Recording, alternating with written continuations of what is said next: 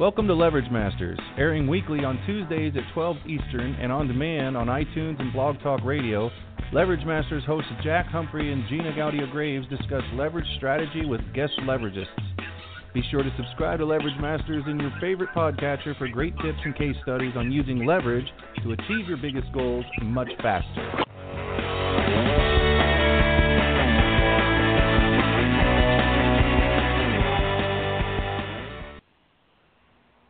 Well, welcome everyone to another episode of Leverage Masters.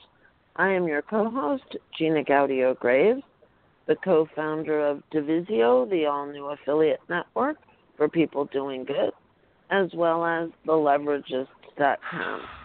We have a fantastic show lined up for you guys today. I am still waiting for my co-host, Jack Humphrey, to join us. Jack is my all-around partner in crime. Here he is. Hello, Jack. Hello. How are you today? And I am great. We got some beautiful weather down here in Florida. How about up there in Indiana? It's perfect. I found a nice little stand of old-growth forest right here in the middle of my town this morning. And it's beautiful nice. weather. Yeah. Finally. Yeah, we'll see if it lasts. And we've got another great guest for everyone today. Why don't you go ahead and do the honors, Jack?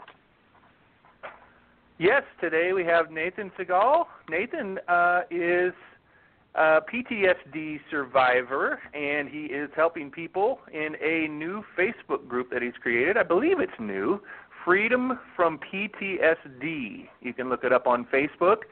And Nathan wants to make a difference right now. Now that he's experienced freedom, real freedom from his suffering, he wants to help as many people as he can. One way he's done that or is doing that is through this new Facebook group. So I'm really excited to talk to you today. Nathan, welcome. Thank you. Thanks for having me. Well, we'll start you out today like we do everybody. I think we have an idea based on your bio what you're really fired up about, but what is it that's getting you out of bed in the morning right now, super excited to greet each day? Well, it's just the idea of this thing called freedom. You know, this PTSD is a huge problem for many people. And when I experienced freedom from it, it was actually quite a shock because I actually didn't expect it. Sorry, I'm hearing a little bit of noise on the line, some echo. Yeah, there's a little bit of echo here. Gina, is that maybe possibly? I'll try muting. We'll see. Okay. So anyway, the problem that I had, I thought I was going to go to my grave with it, and I never expected to get better. And I wound up working with this coach, and we wound up going through all these things, and he kept saying to me, oh, we can get rid of that. And I remember thinking, well, and saying actually, well, that would be nice, but I really don't have any belief or it was.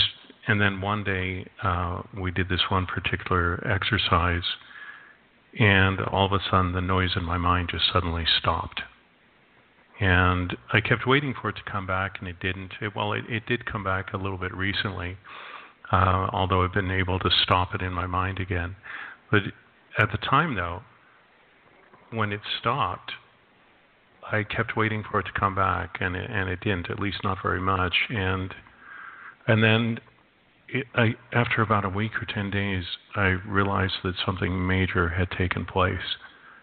And when I got on the phone with Hamish and we started talking about it, I realized that all the symptoms of PTSD are what people use to define what this illness is. It suddenly vanished from my life.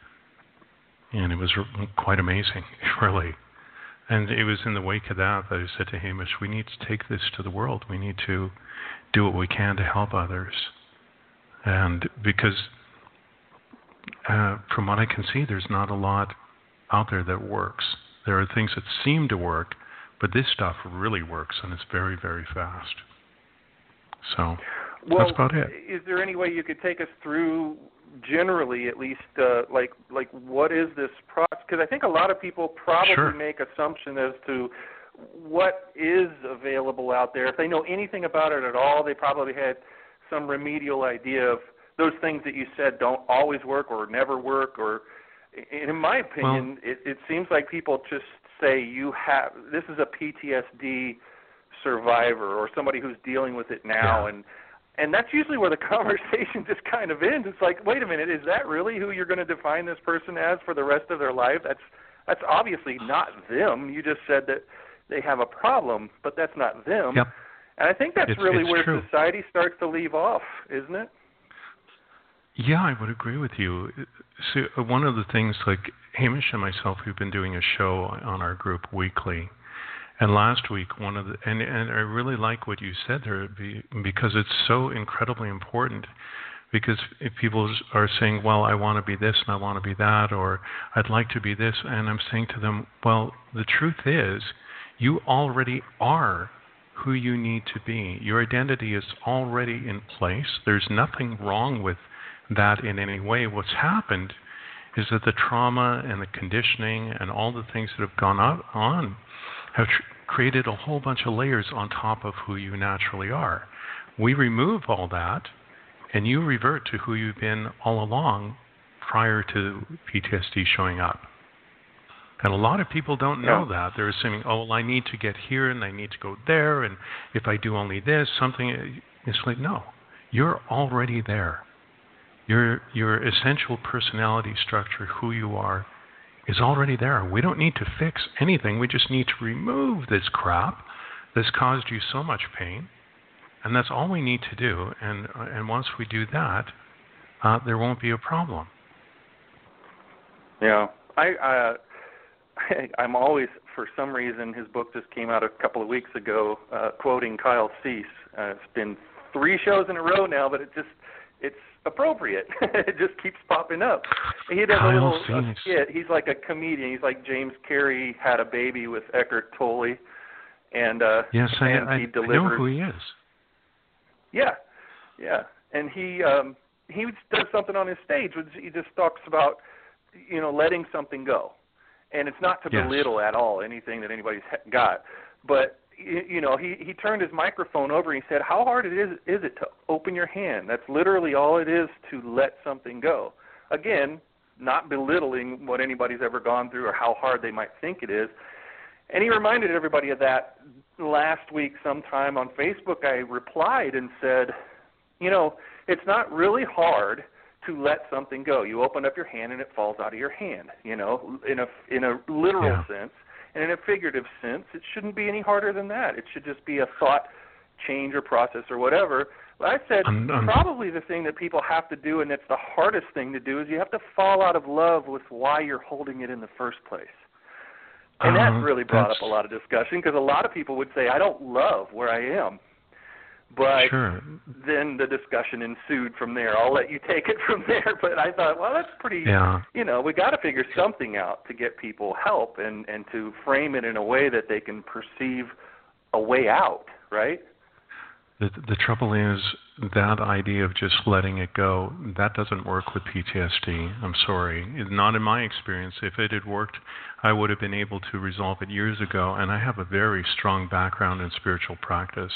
I've been doing this for well over 20 years, and all the spiritual practice and all the work that I've done didn't touch this. And there is a very important reason why. You see, a lot of people, psychiatrists, psychologists, and so on, what they do in a lot of cases is talk therapy. The trouble is they're reaching the person at the level of the conscious mind. And the problem of PTSD is held much in a different place. It's held at the level of the unconscious. And unless you know how to speak to the unconscious mind in its language, there's very little that's going to happen that's going to shift that PTSD or allow it to change or dissolve. And if you keep going at it at the conscious level, which is what I had done and so many other people do, it really doesn't make any difference, or at least not a lot, because you have to be able to communicate at the unconscious level. And if you can't, good luck. I mean, there may be the odd case where it resolves, but it certainly didn't in my case. And when it did resolve, it's when the person I was working with was using techniques that address the problem at the level of the unconscious mind. And that's when things shifted. Everything else I did prior to that, nothing worked. And I did like 15 sessions of EMDR and all sorts of other stuff. And it was kind of interesting, but it didn't help me at all. It didn't make any difference whatsoever. So are we talking about hypnosis or yes. how are you reaching the subconscious? Okay, specifically what we're using is techniques from neuro-linguistic programming, or NLP for short. And so there are these different hypnotic things that are done, like the number one thing that there are three major things that happen for each person who needs to recover from PTSD. And those are timeline, belief change, and anchoring. And from what I've seen with the various clients we've been working with, the timeline thing is what happens first. And the timeline is where the coach, the NLP coach, will take you on a hypnotic journey back into your past, and in such a way that it reduces or minimizes any trauma of re-experiencing the events. And it takes you back to what I refer to as the linchpin moment, that moment where everything began. And if you're familiar with what a linchpin is something that is the last piece you put in a place to hold the structure together. But if you pull that linchpin, the entire thing will collapse. And that's what timeline is about. You may need to do it like 1 or 2 or 3 times for it to completely collapse. But the purpose of it is it finds that linchpin moment, that moment where the trauma began. And it removes that. It dissolves that. It takes away the emotional link to the trauma. Now, if you listen to Hamish when we've spoken about it, the trauma doesn't actually change. The event still stays there, but what goes away is the emotional link to it. And that's where all the flashbacks and nightmares and everything go along with that. Now, in my particular case, when we did it, the actual physical event did change in my mind. We did it twice, and in both cases the event changed, but it went from something that was active and painful to something completely benign with no pain whatsoever.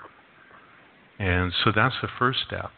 And then afterwards, depending on what's going on with the person, then there's belief change, and then the last step, at least for me, was a process called anchoring. And the anchoring process is that's where everything stopped.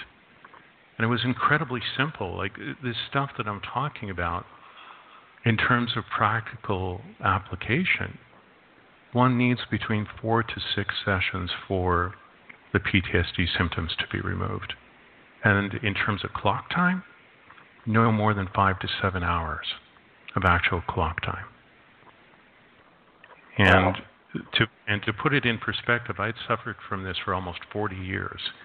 And these sessions took place over quite a period of time. They could have happened faster, but it's just the way it worked out. But in terms of clock time, about 6 or 7 hours, no more than that. What, I'm sure that all of the seeking that you've done, all of the years that you dealt with this before you found a solution, you ran into an awful lot of research and people suffering from PTSD. And I have always wondered what level of trauma in the T of the PTSD, what level of trauma does it really take to have something like that? I mean, I know you went through some pretty horrendous stuff, and that's what everybody hears is they come back from the war, they come back from really, really horrendous. But, I mean, what is the bottom level for somebody? Are there people out there who don't know they have PTSD by any chance? Yes, there are.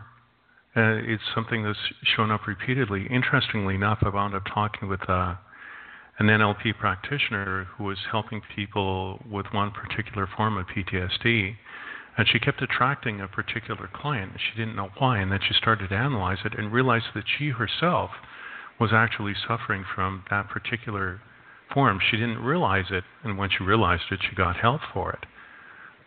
We tend to attract what is in our lives, what's in our minds.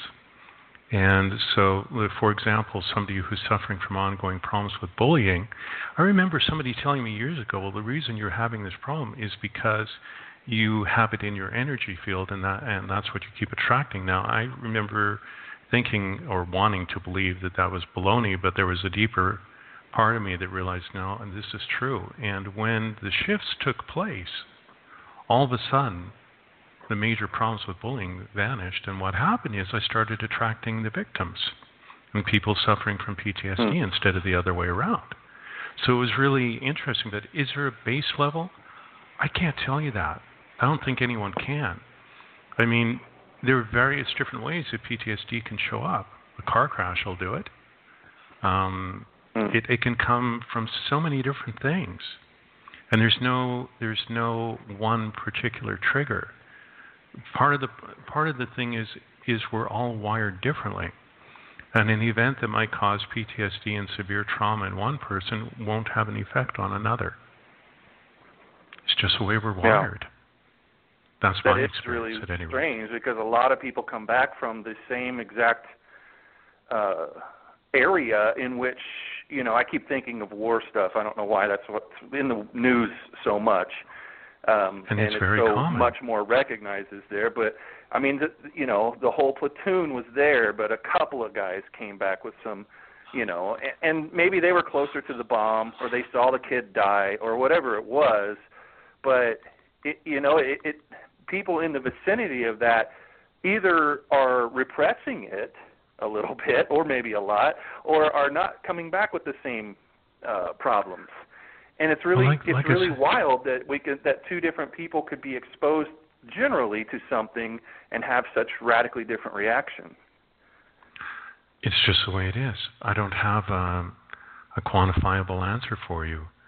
This is all I know. I mean, from my own past, since I was exposed to it since I was a little kid onward, I really didn't have any choice or reference points or anything else.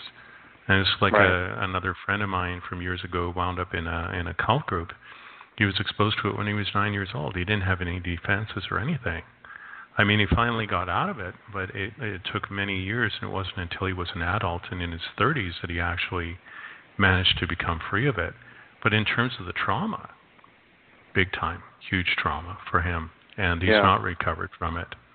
And one of the things, too, like when you encounter people who have suffered this trauma, many of them won't seek help. They just won't, or they're too afraid, or whatever it is, and it stops them in their tracks. There are just so many things that go on with this, and to put it, looking back on it, it's rather an odd thing, but I was saying to Hamish, my coach, the other day, I said, this problem with bullying, which is my reference point, that's where I came from, I said, it's actually really simple. It's not difficult at all. But what's happening, though, is that you have a trauma, and I liken it to a little black seed. And when the trauma happens, it goes into your mind, it goes into your body, and it sprouts. And it sprouts in a gazillion different directions, and people keep treating the after effects, not the actual root cause. You rip it out at the root, you destroy the root, and the entire structure will collapse. And that's what I keep seeing in the world. People keep treating the effects rather than the cause. And if they treated the cause, people would get better much, much faster. So I think we have a pretty good idea of what you are doing, what you're seeking to help people with, and if we could switch gears a little bit to talk about that. Sure. What are your plans for, how long has your group on Facebook been active, and what are your plans for reaching the biggest number of people that you possibly can? Well, the group on Facebook has been there for a little over 2 months, and we have about 500 members so far. And in terms of reaching out, I'm the one who's been doing most of that. And initially it began with Facebook groups, and I've been talking to different charities. One of the things that my major goal is to create joint ventures with people. And I've got a couple of those in the works right now. Not really sure how they'll pan out. But the thing is, in order for this to work, we can't do it all on our own. We don't have those resources. So we need to partner with people who do have those resources, who can help us with the funding and help us reach the audience. Because one of the things that we've encountered a lot, in no small way, is plenty of victims, plenty of people who have been hurt, and virtually every one of them is as poor as a church mouse, and they can't afford what we have to offer. And we've tried various different pricing models, but what we're finding is that we either need to find good joint venture partners in terms of charities and corporations, or we need to find another way of reaching that audience, going after very high-risk groups of people that can actually afford what we have to offer. And that's been a big part of the challenge for us. It's what we've been seeing so far. Yeah, so there's no shortage of people to help, and it's probably not been very difficult so far to attract the 500 people you have in the group so far, right? No, it's not really, that's not really the problem. No, the suffering from PTSD is far more widespread than anybody would have ever imagined, than we imagined. Let me rephrase that. Initially, we started looking at the military, veterans, different groups to do with that, but what we very quickly discovered is that there's a tremendous amount of PTSD amongst so-called normal, everyday people. It happens in many of the professions. It happens on the domestic level, in terms of families, tremendous PTSD to do with family violence, and it's just astonishingly huge. It's just overwhelmed us in a way as to how many people have this problem. Well, I'm thinking in terms of where we can find some leverage, and I'm wondering about people who are functionally suffering from PTSD, but they go to work every day. They're just not really optimal. They're not, and they might miss some work, and I'm not an expert, so I'm just throwing some things out, but somebody, a third party, the employer or someone like that who has an incentive in keeping this dear employee that they love when they're up, when they're on their game, keeping them there, helping them with whatever they possibly can instead of, so there's that demographic starting to appear in that idea, but what do you think about that? Is that something that you have seen in what you've looked at that could be isolated as a big enough group of people in such a way that you could organize around that? And then the funding could be provided for people who, or if they are gainfully employed, they're functionally okay, but they would like to make that change or finally address their issue. That would be a demographic that could pay for the service for what it costs. Is there that much out there like that? Yes, there is. From what we've been seeing, actually wound up in a discussion with Hamish yesterday about it. We're going to talk about it more today. One of the major targets that we've discovered is bankers, if you can believe it. There's a tremendous amount of strain for these people in the banking industry. Dentists are another group, lawyers are another. It rather astonished me when this showed up, because certainly the most obvious targets are the military, poor choice of words, target, but in terms of the people who are suffering, the military is the most obvious one, and yet there are many, many other groups, at least on the professional level, that we've found so far. And so one of the things we've also been seeing is that some of these organizations, the bankers, certainly the different banks, but within associations and so on, that they do have programs in place to address this, because they are suffering very high levels of stress. And it never occurred to me that something like this could be the case. And yet it's there. Yeah.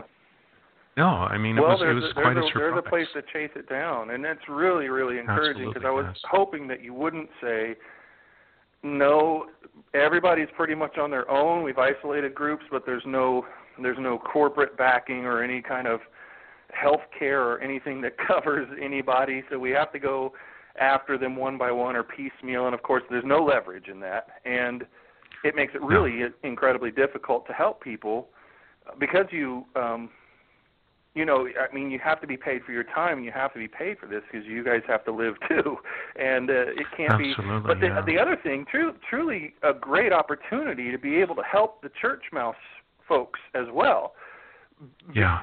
Through all of this, so like making a partnership with a bank or an association of bankers or lawyers or things like that. I mean, part of the pitch would most certainly need to be, or it would be a giant omission that would probably help push a lot of people over the top in terms of making a decision to go with you guys, would be that a portion of these proceeds, and you probably already thought of this, and you probably already, tell me if you already have, but a portion of this goes to help maybe with scholarships or whatever you would want to call them that's more appropriate for this application for the people who really need help, all of these people who just don't have any other way to gain access to this solution.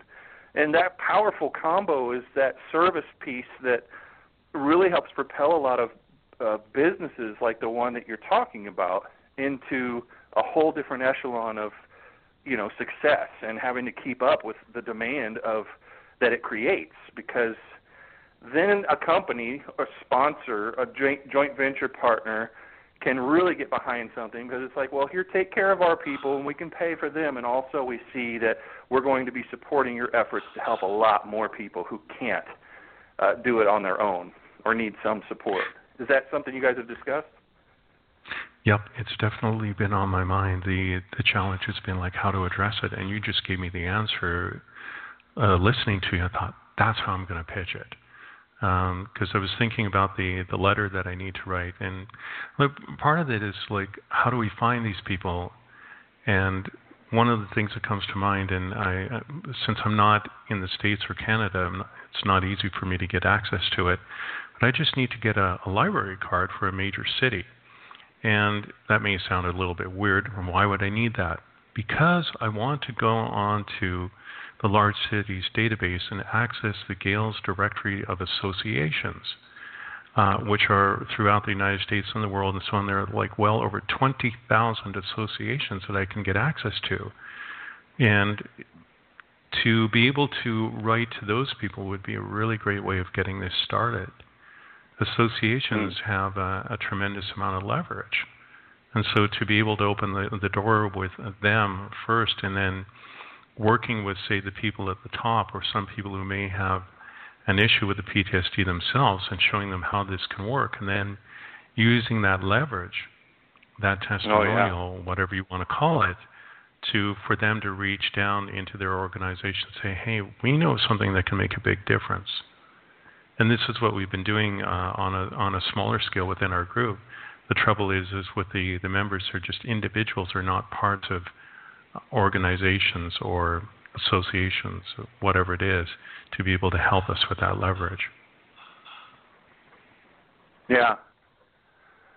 Yeah, I like the way you're thinking. I like where your mind's at with that. And lots of neat little subtle leverage things in there that are very instinctual for you. You just rattled some things off that we sometimes have to spend an hour or two on a call to help people understand and get their minds fully around. So you're thinking the right way. And even though there aren't groups in some areas, that there isn't a place that has a mailing list to get to a certain kind of group that you want to get to, it doesn't mean that you have to immediately stop looking, because you always, when you're trying to use leverage and you're trying to find the highest point of leverage, you always have to stick to your guns with that. Leverage is only good if you can find it, if you can put it into action. So there has to be a place, an association, somebody who can send out a newsletter saying, I just did this thing with these guys, and I just got rid of my PTSD.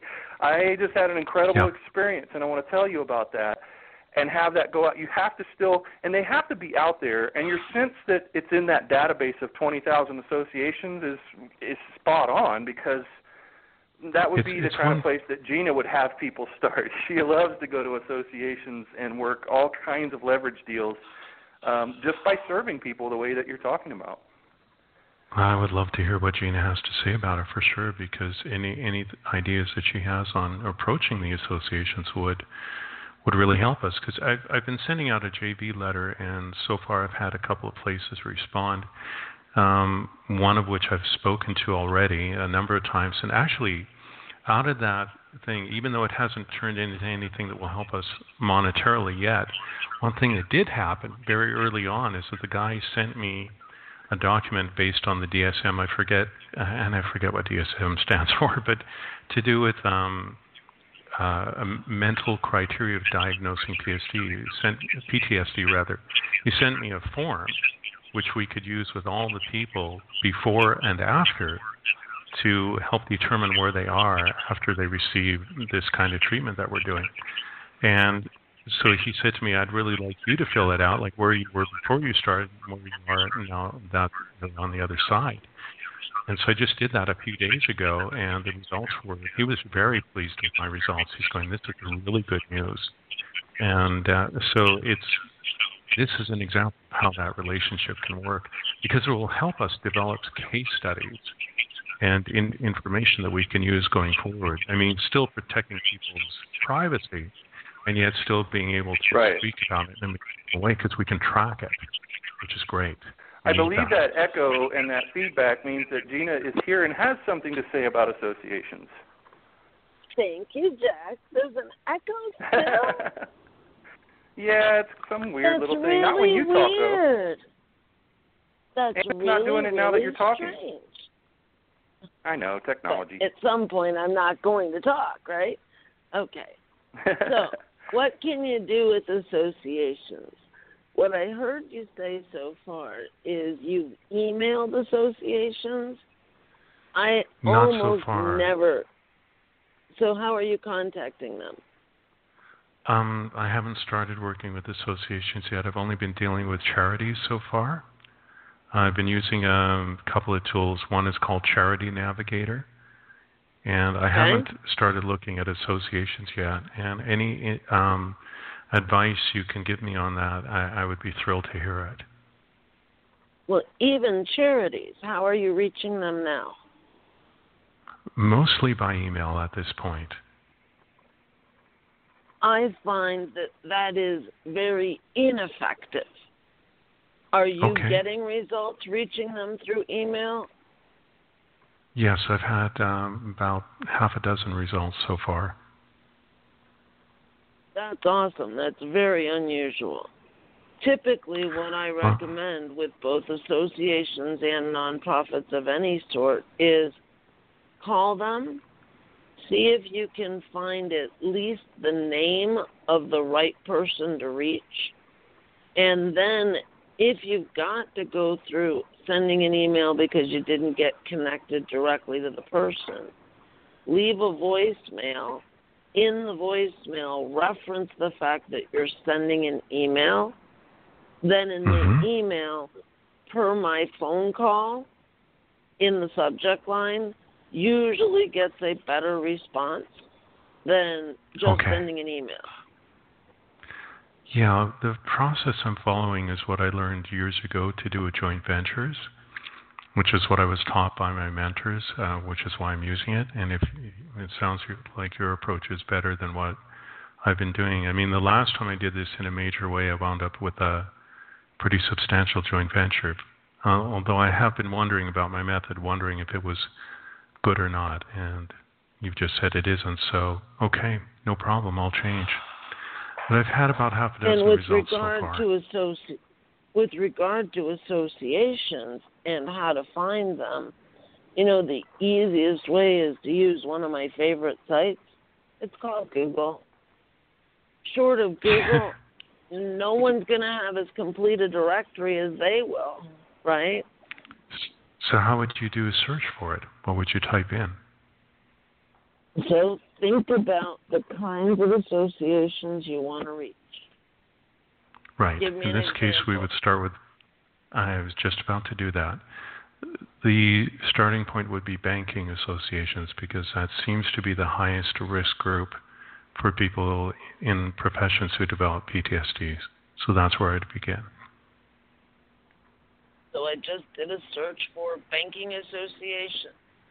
There are 595,000 results, starting with the American Bankers Association. Oh my gosh. State Bankers Association Alliance contact list. There is an entire list of state bankers associations. And you can download it in a PDF format, it looks like. Sorry, something happened there. I missed it. Jack says that was productive. Yeah. I'm just skimming the first couple pages of results. Just Google banking associations. You'll be here for a few months. Okay. Good. I can handle that. How can he do some refinement or in general, when a search result is that big? I mean, Gina, you have some really killer research tips here as far as how you do a complicated search to really whittle down to what one might need in any kind of search that's returning that rich of a result. I think I would need to throw in the word PTSD. That would make a difference right there, I would think. Well, banking associations, PTSD, how do the two correlate? Well, because many of the bankers are suffering from various mental disorders, anxiety, depression, PTSD. I've been reading a number of articles on it, and that's what's going on. I don't have it in front of me. Are associations vocal about it, though?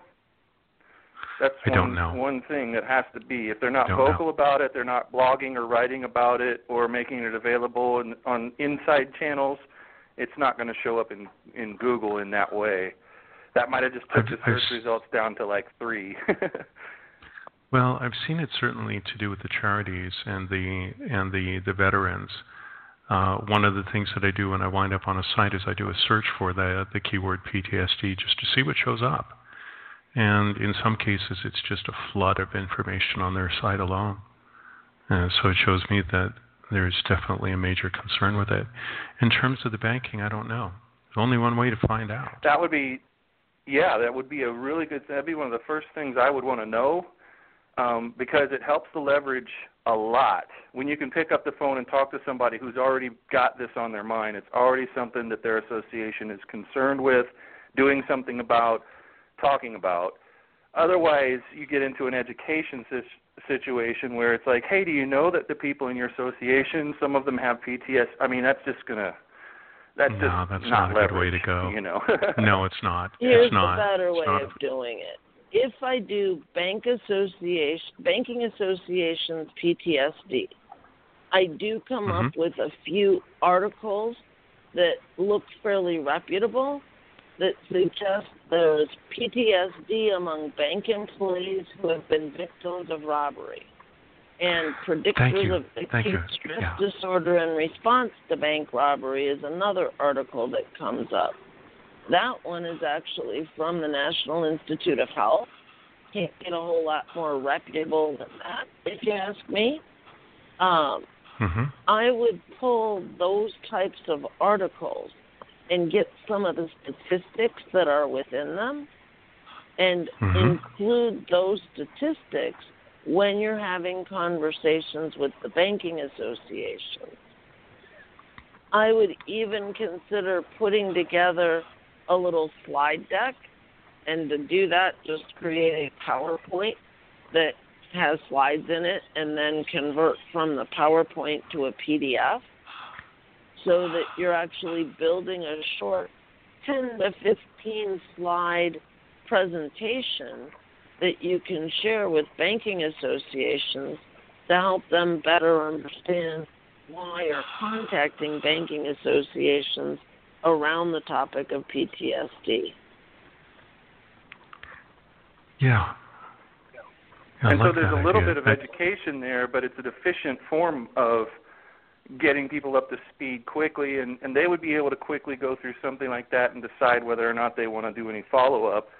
And they'll know the issue. They'll know what you're talking about, and you will have gotten your point across in a leveraged and a majorly efficient way. So, I mean, it's not bad to have to go and educate a little bit if you know the right tools to do so, and you know, you have a nice container and it doesn't really feel like you're pushing a boulder up a hill, which this certainly doesn't. Yeah, it's really critical to make sure that whichever association we tap into, there's already something in place. Like there was something I was reading yesterday, and I think it was with Goldman Sachs, don't quote me on it. It was certainly one of the major banking organizations where they had some sort of program in place for people who are suffering from mental issues. I can't remember where I saw it, but I did see it. And this is the kind of thing we're looking for, because if they have something like that in place, then in a sense it's an open door for us. It makes it far easier to to talk to them and say, hey, been looking at what you're doing, see that you've got some stuff in place. I'd like to suggest another alternative to you that can make a really big difference very quickly, that kind of thing. Well, and certainly then money is never going to be an issue in these circles. No. Not at all. Not at all. If you can, all you really have to do, you don't have to have conversations with this market about price or money, which frees you up to double down on going after somebody to get a testimonial they're going to care about. So if you could make a relationship with, say, Goldman Sachs, somebody on the team there, the team of that giant corporation, and just have somebody from within be able to be helped by what you guys are doing, and give a testimonial, then you've locked it down, and they're going to be all ears as to, And there's also probably a lot of politics involved in this that I'm sure you've already thought about, but, how much anybody wants to say how people at all as employees of a company are struggling in any way. Because it's not something that, especially companies that really make their living off of their image, and that everything is okay and everybody's all right. I'm just throwing this out just so that might be something you'd want to look at early on to go ahead and have mitigated before anybody even asks or before the issue would even come up, just to be sensitive to that. Because I'm sure there's ways you can work around that. Well, image is definitely important, no question about it. And in terms of the banks and working with them, privacy would be essential, very important. And like with this, for example, with this DSM checklist, the guy that I was talking to from this one charity was saying to me, he said, when you apply it, you need to make sure that with whoever you're working with, that this is for research purposes only, and no names will be divulged. It's for our records, however you phrase it. But privacy, it's very clear that privacy is very important. It would be for anybody, though even more so with a profession like banking. Obviously, you don't want that perceived deficiency to get out there because it could damage the reputation. Yeah, just something to think about. It really doesn't have to be an issue. It would only really become an issue had you not thought about it ahead of time and you get caught flat-footed when they ask the question. So just making sure that you have that in your quiver so that that doesn't really even become an issue. It shouldn't be, just handled right, it shouldn't be at all. They just need to be, whoever you go after is going to have some interests that need to be protected and cared for. And when they feel like you're totally on it and you've already thought of that and it's okay because this and we've already addressed it, they're in every single human interaction scenario that their defenses immediately start to go down. If there was a little graph showing a red line, it would just start dipping under that red line real quick after their heart rate went up a little bit, and you then have to be the protector, the savior at that moment. If you're flat-footed at that moment, then it just goes and the meter starts to steam and pop, and no, I don't want to talk to you anymore. So. Well, this is something that comes up in terms of Facebook, and it's it's a contextual thing perhaps, but one of the things that you will find on Facebook is you'll get all these different admins of groups saying it's a closed book and nobody can read this unless they're a member of the group. And one of the things that I've been saying to the people in our group is, sorry, that ain't so. And they're going, well, what do you mean? I said, well, the problem with Facebook is notorious for not being secure. And if you're dealing with a sensitive issue, don't post it on Facebook. And it's like, why? Because anybody with the necessary hacking skills can crack into your accounts and find out what you've been posting.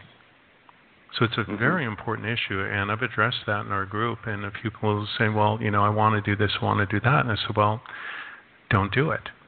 Instead of doing that, reach out to us privately and let us help you in that way. We don't want you to have any issues with your security. And so that's the way that I've addressed it, because, in my other life, I'm a technical writer, and security is a major topic for me, and I'm very much aware of these different problems. Twitter, for example, is more secure than Facebook, but Facebook has some very serious problems. And a lot of people post stuff on Facebook not realizing the amount of damage they could be doing to themselves without realizing it. So that's one way that we would address that problem right away. With all of your years of work in the spiritual side, the energy side of everything, I'm sure you also talk to people about, if you put something out there that's like a lightning rod, only it doesn't receive energy, it allows people to take it away, then that's not helping the people who are in your group that you're trying to help keep their strength and keep their energy at the right level and keep their attitude positive. If they put a reverse lightning rod out there on Facebook or any social media, I think that's what you're saying too. It's not just a security thing from a technical standpoint, it's a security thing from an emotional well-being standpoint as well. That they don't go out and just start seeking advice from the world, because that never works. That never has, in the history of the world, has ever worked out. It happens so much. We don't have any control over that. All we can do is we can just say to people, this is how it works here. And if you do whatever it is you do outside of here, be aware that these are the potential consequences. That's all we can do. We can't be responsible in that way. There's only so much we can do, and we have encountered that already. One person in particular who was doing that and milking as much energy out of us as possible, and then going to other sites, which we just happen to be a part of, other groups, and trying to do the same thing with other people. And it's like, hey, this is not cool. This is not a good practice. Yeah. Again, we can't actually police people except to say, hey, you violated a boundary here. And if you're wanting help, you can only do what you control, and yeah. Which but is why you guys have a kind of a target on your back too, because you're attracting people who, in any other situation, would be completely well adjusted and understand social cues and everything else. But by the very fact that they're suffering right now, they're going to, have the potential to do something rash and. You're attracting the very people who have that problem worse than other people do. So, yes. It must. I imagine it feels like a juggling act at times. In a way, we do have rules in place within the group. We've posted those in the notes to do with the group, and we've also posted it at various times within the comments. It's like we offer support and a certain amount of compassion, but we're not into sympathy. And if we notice that any of you are starting to spiral down into a rabbit hole, we're not going in there with you. We're going to grab you by the ears and pull you out.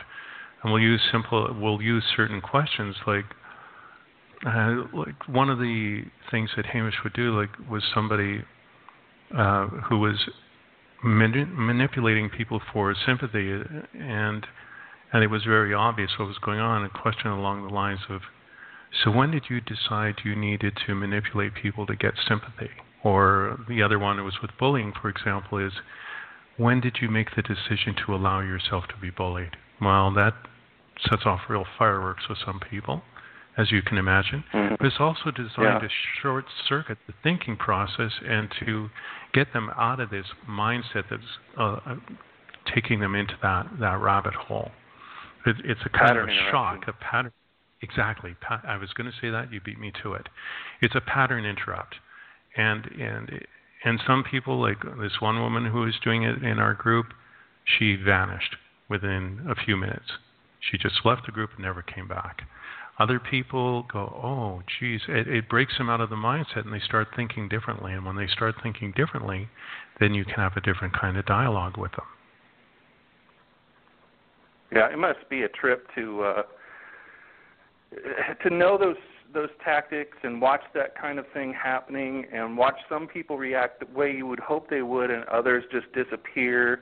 I mean, I would find myself wondering, where's she go? I mean, is she gonna just be looking for somebody who will supply her the sympathy and the other stuff that you just pretty much flat out said that's not happening with that question, not here, No. you know? Or do No. you? I mean, there's so many people to help. You can only help the ones who you can help.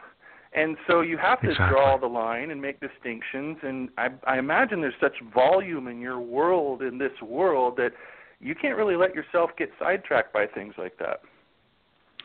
No, it's too easy for this to happen. See, a lot of people, and myself, I was like this too, not anymore, is that they think we need to know their entire story in order for us to be useful. And the truth is the story is of very little value at all, other than to let us know a little bit about what's going on. And then someone like Hamish, I don't have the skill yet, I'm still learning it, but someone like Hamish can go, oh, okay, I need to know this, this, this, and this. No more than that. Don't need the story, don't need the history, don't need the drama. None of that's useful to us. Just give me this, this, and this, and then it's like, perfect, now I can work with that. And so we have to do that, because otherwise we would get drowned in information. There's no possible way to deal with it in that way. It's just one of those things. We only have so much time and energy and availability to listen, and unfortunately that's just the way it is. Because the demand is far greater than what we can actually supply. We can't save the world. Yeah. We can do our part. What's really, really, really interesting, what's interesting here in what you're saying is that for some reason, and I've seen it before, so it's a pattern, people who are doing work like you are, who are helping people, seem to be able to do a better job at outlining boundaries that you just did than people who are in business who have been taught that the customer is always right. And they're in business and they don't know how, if anybody is listening to this and they don't see the parallels with business and customers and just the way you would typically talk about it, you need to listen to it again, because what Nathan's talking about is exactly the same kind of thing that we deal with just in pure, product businesses, information, consulting, whatever. And in the way that you spend your energy talking to, dealing with, or even continuing to work with clients who fall into a pattern of something that drains your energy and drains the energy of your group if you're into group coaching or anything like that.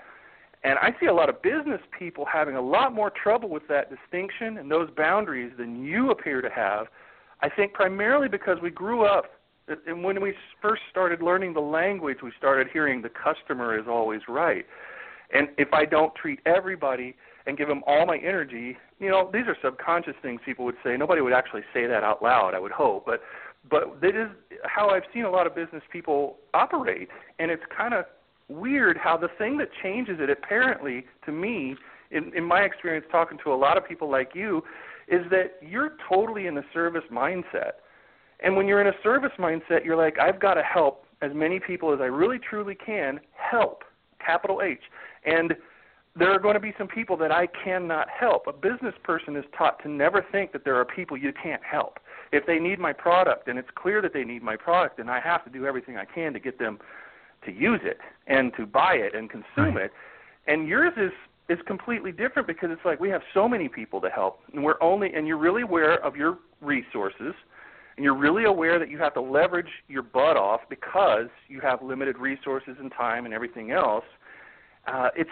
You're just kind of further proof in at least my theory, that when people change their mindset about what they do, and it can have a huge, huge impact. I think you're a really great demonstration of that today.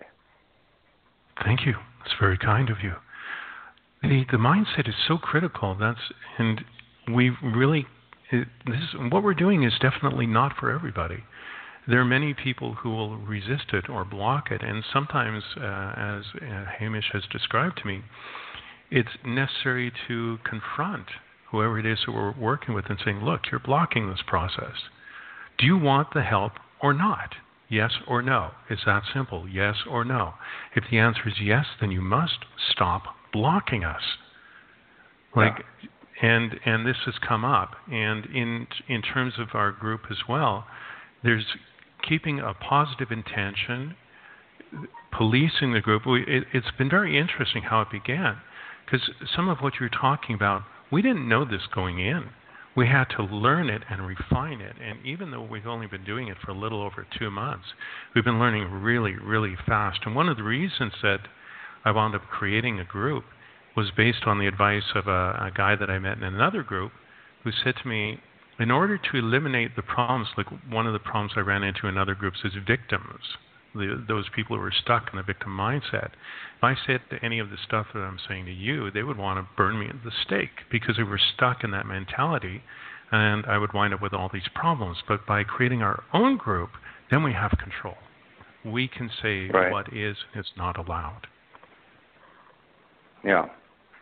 Again, really strong parallels with how we talk with people in who believe that they're in a more traditional style of business. Because, I mean, you guys are in business. Make no mistake, this is a business. Yep. But, yes, that service mindset really tells a huge story to the way your subconscious deals with how you even communicate the idea of what it is you do, who you help, how you help them, and repetitively saying things without even probably noticing as many times as you do it. This isn't for everybody. Really, Harvard Business School does not like to hear its business graduates say this is not for everybody when they feel like that thing that they're selling or doing for people is. And you should never say that. It'll cut into your sales. And so, Gina and I are really, go ahead. No, it's the reality. And if we've been around for any period of time, we know that the path to failure is trying to please everybody. Not possible, and definitely not here, because a big part of it, and you touched on it earlier, is people have to want to be helped. We can't force them into this. They have to be ready. And one of the things that I've discovered from my own experience is when the pain level is at the level that you will do anything or that you need to do to get the help, then you're ready. Some people may be ready before that. There's no set criteria for that, but people need to be ready. If they're not ready, then they're not right for us, and say, well, good luck. Now, if you listen to someone like Eckhart Tolle, some of these people, it's like, well, you haven't suffered enough. Maybe in another 10 or 20 or 30 years, then you'll be ready to hear the message. When you've gotten to the point where the suffering has become so acute that you will do whatever it takes to resolve it, then you're ready. And nobody can predict when that's going to be, and neither can we.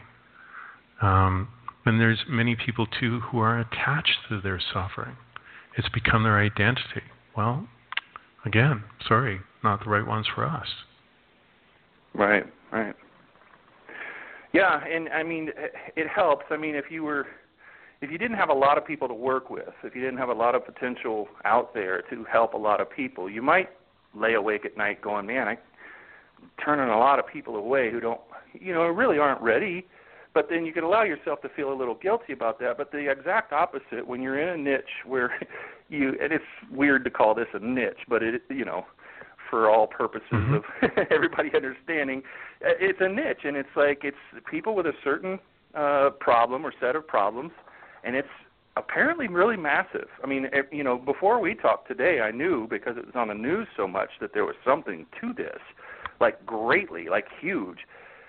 Generally, they only talk, like you said, in terms of military, but it's come up in other areas, and it just makes somebody wonder, how big is this problem? And when you talked earlier about everybody just swatting at flies of all the different little symptoms, manifestations that come out of the core problem without dealing with the core problem, I love that kind of stuff because that's where the solution starts to creep in. If somebody hears you talking about that and they're suffering from a problem you can solve and that you have isolated the core root of what that is, and you could even say, do you suffer from this list of 400,000 things? Yes. And I'm sick of it. And nobody's ever helped me. Well, I actually know the one cause of that. Now I'm getting into copywriting and NLP, but, they're all ears. And you definitely seem to have all the market that you need. I think that what we talked about today as far as leverage tactics, associations, those kinds of things, which are even good things. Gina talks about that with other, not as service-oriented businesses all the time. A lot of people just don't think associations. It was good that you automatically went there. I think that you're building up for something to come of this that's going to be rather surprising to you and your partner, just because you're looking in the right direction, you're looking in the right places, and you're doing it for the right reasons. And so only something really pretty cool is going to come of this, as long as you stick to it and really think about, how that one thing can happen. So the solution to your problem is one core root thing that can happen. Like one bankers association responds positively with a lot of support for your message and wants to know a lot more. That one connection could help you guys get to a really big next level in what you're trying to do, just one. So you don't have to get to all the bankers associations or even 5% of them. Really, you just need to get to one place, and once you've done that, you can turn around and face the other 95% and go, hey guys, now that we've got this case study, let's do this. What do you guys think now? A lot of people want to just see somebody jump in the water first. So without further delay, what's the name of the Facebook group again, and is that the main place that people can get a hold of you? I don't have, hold on a second here. Let me make sure that I've got the link. The Facebook group is, so you go facebook.com/groups/freedom from PTSD. That's it. Awesome.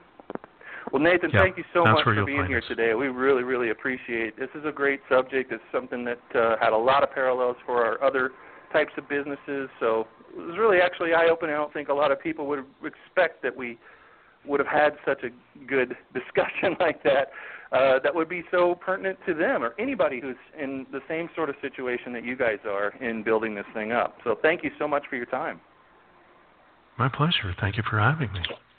Thank you I learned so a lot much, this morning. Nathan. Thank you, Gina. Awesome. Much appreciated. And we'll be back, same time, same place next week. Have a great week, everybody.